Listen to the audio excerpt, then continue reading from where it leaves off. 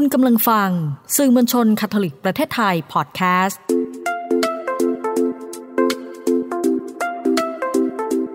ซ่อนไว้ในจังหวะชีวิตพอดแคสต์ที่จะพาให้คุณไปพบกับคุณค่าที่ซ่อนไว้ระหว่างการเดินทางชีวิตกับคุณพ่ออนุชา ชัยเดช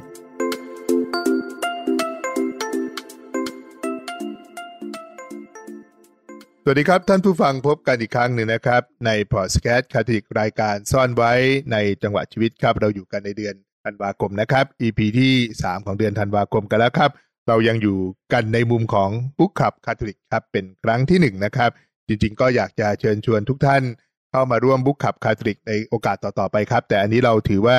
เริ่มไว้ก่อนนะครับแล้วเราคุยกันไปแล้วนะครับ2ตอนนะครับมีคุณปะการังมีน้องแววนะครับสัปดาห์นี้เรามีแขกรับเชิญอีกท่านหนึ่งครับเป็นคุณยีนนะครับก็เดี๋ยวแนะนำตัวแล้วก็หนังสือที่เลือกอีกครั้งหนึ่งนะครับจะได้ทบทวนกันได้นะครับ2เล่มที่ผ่านมาก็รู้สึกว่ามีความน่าสนใจครับแล้วก็ตอบโจทย์หนังสือในเทศกาลคริสต์มาสด้วยครับครับก็สวัสดีครับชื่อยีนนะครับตอนได้รับโจทย์จากคุณพ่อมาบอกว่าเป็นหนังสือที่อ่านในช่วงเทศกาลคริสต์มาสผมมองตู้หนังสือตัวเองแล้วผมคิดหนักมากเพราะว่ามองไปก็มีแต่แบบคดีฆาตกรรมโตอิหม่ามสตอปากาเดมีแบบอะไรแนวที่มันหนักๆที่มันแบบต้อง pay attention กับมันเยอะๆในการอ่านอะไรเงี้ยจนผมมาสะดุดกับหนังสือเล่มนึงแล้วแบบรู้สึกว่าเล่มนี้น่าจะเหมาะกับการอ่านในช่วงเทศกาลคริสต์มาสหนังสือที่ผมเลือกมาก็คือหนังสือที่หลายๆคนที่ถ้าอ่านวรรณกรรมอาจจะคุ้นเคยกันดีก็คือ The Old Man and the Sea ชายชราและทะเลของเออร์เนสต์ เฮมิงเวย์นักเขียนรางวัลโนเบลที่มีชีวิตเป็นตำนานผมใช้คำนี้แล้วกันเพราะว่าเขาผ่านการผจญภัยอะไรต่างๆเยอะมากตั้งแต่แบบร่วมสงครามโลกทั้ง2ครั้งมีแบบปฏิวัติคิวบาอะไรอย่างเงี้ยหลายๆคนน่าจะรู้จักการผจญภัยของเขาเผลอๆอาจจะมากกว่าหนังสือของเขาด้วยซ้ำเหตุผลที่ผมเลือกเรื่องนี้มาเพราะว่าพอเรามาคิดถึงความหมายของวันคริสต์มาสมันเป็นเทศกาลแห่งความรักมันเป็นเทศกาลแห่งการแชร์ลิงการให้เหมือนที่พี่แววได้พูดไปเมื่อสัปดาห์ที่แล้วเนาะว่ามันคือการแบ่งปันการให้ทำให้มีความสุขยิ่งกว่าการรับอะไรเงี้ย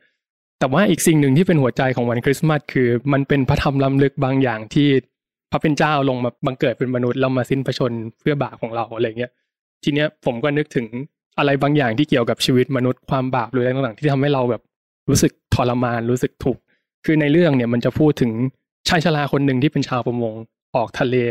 ไปล่าไปตกปลาอะไรเงี้ยเขาออกไป80กว่าวันแล้วเขาก็ไม่ได้ปลาเลยแต่เขายังมีความหวังอยู่ว่าเขาจะได้ปลากลับมาแล้วระหว่างทางเขาก็ไปเจอการผจญภัยอะไรต่างๆที่ทำให้เขาแบบรู้สึกว่ามันยากลำบากแต่ว่าความเป็นคนไม่ยอมแพ้ความอะไรต่างๆเนี่ยก็ทำให้เขาแบบฝ่าฟันอุปสรรคตรงนั้นมาได้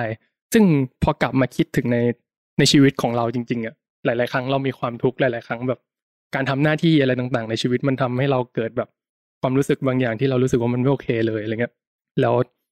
มันก็มี2ทางเลือกเนาะว่าเราจะยอมแพ้ไปกับมันหรือเราแบบจะสู้กับมันต่ออะไรเงี้ยบางครั้งมันโดดเดี่ยวบางครั้งมันเหมือนเราอยู่กลางทะเลเวิ้งว้างมองไปทางไหนก็ไม่มีอะไรเลยอะไรเงี้ยแต่ว่า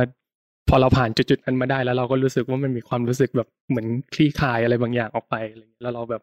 ประสบการณ์ที่ได้รับมันก็จะเป็นบทสอนอะไรบางอย่างกับชีวิตต่อไปในอนาคตผมชอบหนังสือเล่มนี้มากตรงที่ว่ามันมีประโยคนึงที่เป็นมอตโต้เด็ดเลยก็คือคนเราถูกทำลายได้แต่เราจะไม่พ่ายแพ้อะไรเงี้ยตัวละครมันมีตัวเดียวทั้งเรื่องเลยมีตาเฒ่าซานติอาโกคนเดียวแล้วเขาก็สู้กับตัวเองสู้กับปลาแต่สิ่งที่น่ากลัวกว่าปลาก็คือตัวเขาเองอ่ะตอนท้ายๆในบทมันจะมีแบบมีคำพูดประมาณว่าอย่าคิดทำหน้าที่ต่อไปอย่าคิดทำหน้าที่ต่อไปซึ่งมันเหมือนมันรีมายเรากับอะไรบางอย่างว่าสุดท้ายแล้วสิ่งที่จะทำให้เรายอมแพ้กับชีวิตยอมแพ้กับอุปสรรคได้ก็มีแต่ตัวเราเองเท่านั้นอะไรอย่างเงี้ยผมก็เลยเลือกหนังสือเล่มนี้มาเพื่อส่วนหนึ่งมันเหมือนแบบอ่านแล้วทำให้เรารู้สึกกลับไปทบทวนความทุกข์ยากลำบากในชีวิตที่ผ่านมาเพื่อแบบให้เราปลดปล่อยมันออกไปมอบมันไว้กับพระเป็นเจ้าแล้วก็แบบให้พระเจ้าเติมเต็มความรักให้เติมเต็มความหวังในชีวิตของเราแล้วเราก็จะเริ่มปีใหม่อย่างมีความสุขในเทศกาลคริสต์มาสเห็นหนังสือดูเก่าๆ อันนี้ อ่านมากี่รอบแล้วครับเนี่ยอันนี้เป็นรอบที่2แล้วครับครั้งแรกเคยอ่านตอนสมัยเรียนมหาลัยวรรณกรรมพวกนี้ก็ถือว่าเป็นวรรณกรรมคลาสสิกนะคลาสสิกเล่มที่ยีนเลือกเป็นสำนักพิมพ์ชายซึ่งฉบับนั้นเป็นแบบ2ภาษาซึ่งภาษาอังกฤษอยู่ข้างหลังเลยถามยีนว่ายีนอ่านแบบภาษาอะไร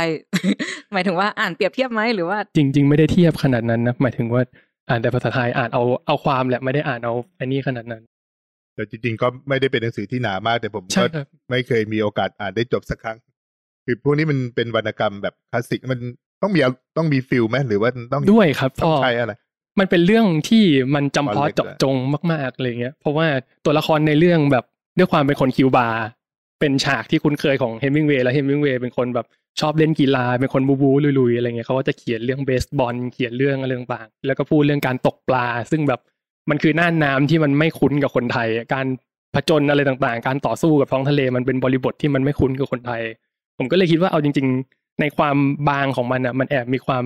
อ่านยากมีความกำแพงอะไรบางอย่างของวัฒนธรรมข้ามอยู่ด้วยอะไรเงี้ยแล้ว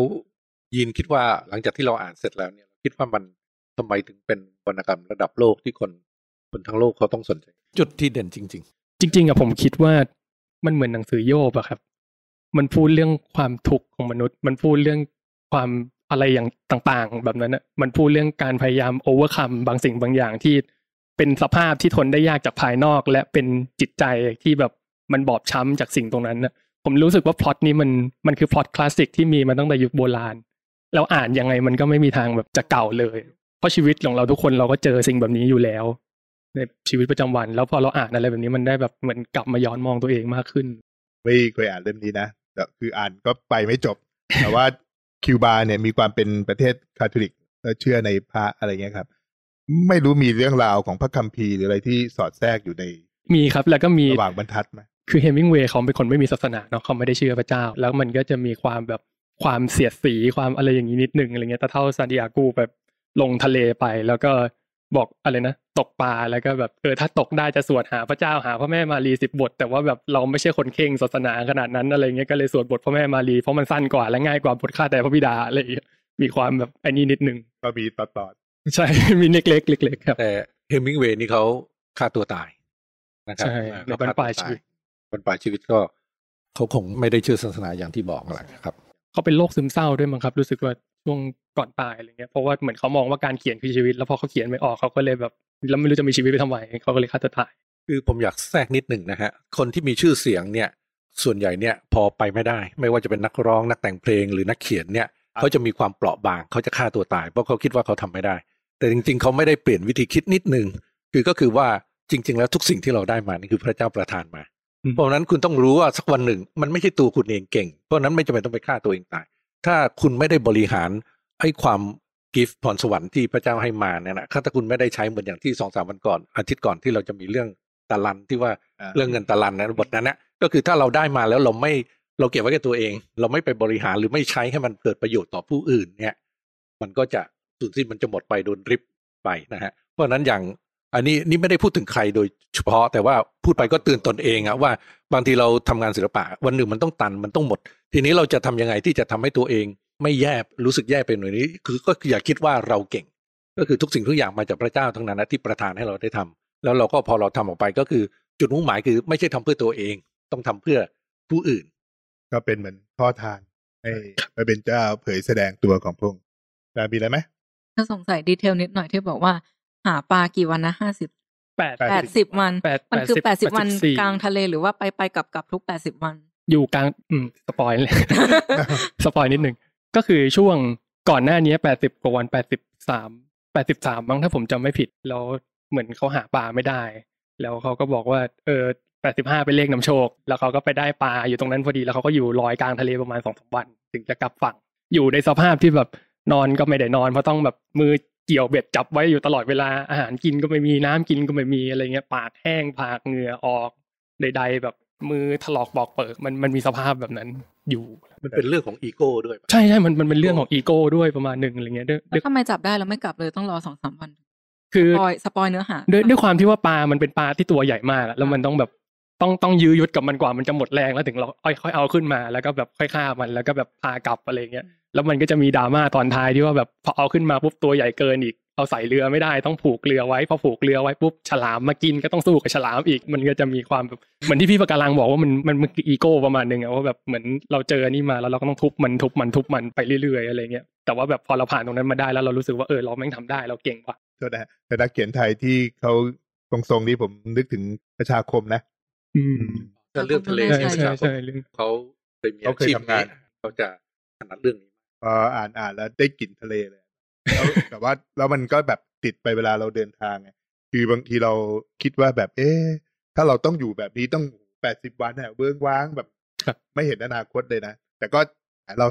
ศาสนาเราก็นึกถึงมิชชันนารีก็มาทางเรือโอ้โหแบบเป็นปีอ่ะแต่มันแบบแล้วอนาคตมันก็ไม่รู้จะยังไงนะแต่ว่าในความเบื้องว้างของท้องทะเลเนี่ยมันก็แทนความรู้สึกของความโดดเดี่ยวความเหงาหรือบางทีจะมองมุมความยิ่งใหญ่ของพระเจ้าก็ได้นะคือบางทีถ้าเราเอาตัวเองออกไปพบเจอเรื่องพวกนี้โอ้ท้องทะเลมันมีทั้งคำถามและคำตอบมากมายอยู่ในนั้นนะครับไอ้คนที่เขาเขียนนี่เขาก็คงจะนำมาเล่าได้แค่บางส่วนอ่ะแต่ชีวิตที่อยู่ตรงนั้นน่ะมันน่าสนใจครับมันมีส่วนหนึ่งที่อะไรนะพอพูดเรื่องทะเลแล้วผมก็นึกขึ้นได้คือในภาษาสเปนเขาจะมีแบบแบ่งเจนเดอร์ใช่ไหมของคำเป็นเพศชายเพศหญิงมันจะมีส่วนหนึ่งที่ซานดิเอโกเขาแบบพูดประมาณว่าเขามักจะพูดถึงทะเลเป็นเพศหญิงเสมอเพราะว่าผู้หญิงมันคือแบบการให้การอบอุ้มอะไรต่างความอบอ้อมอารีแต่ไม่ได้หมายความว่าทะเลจ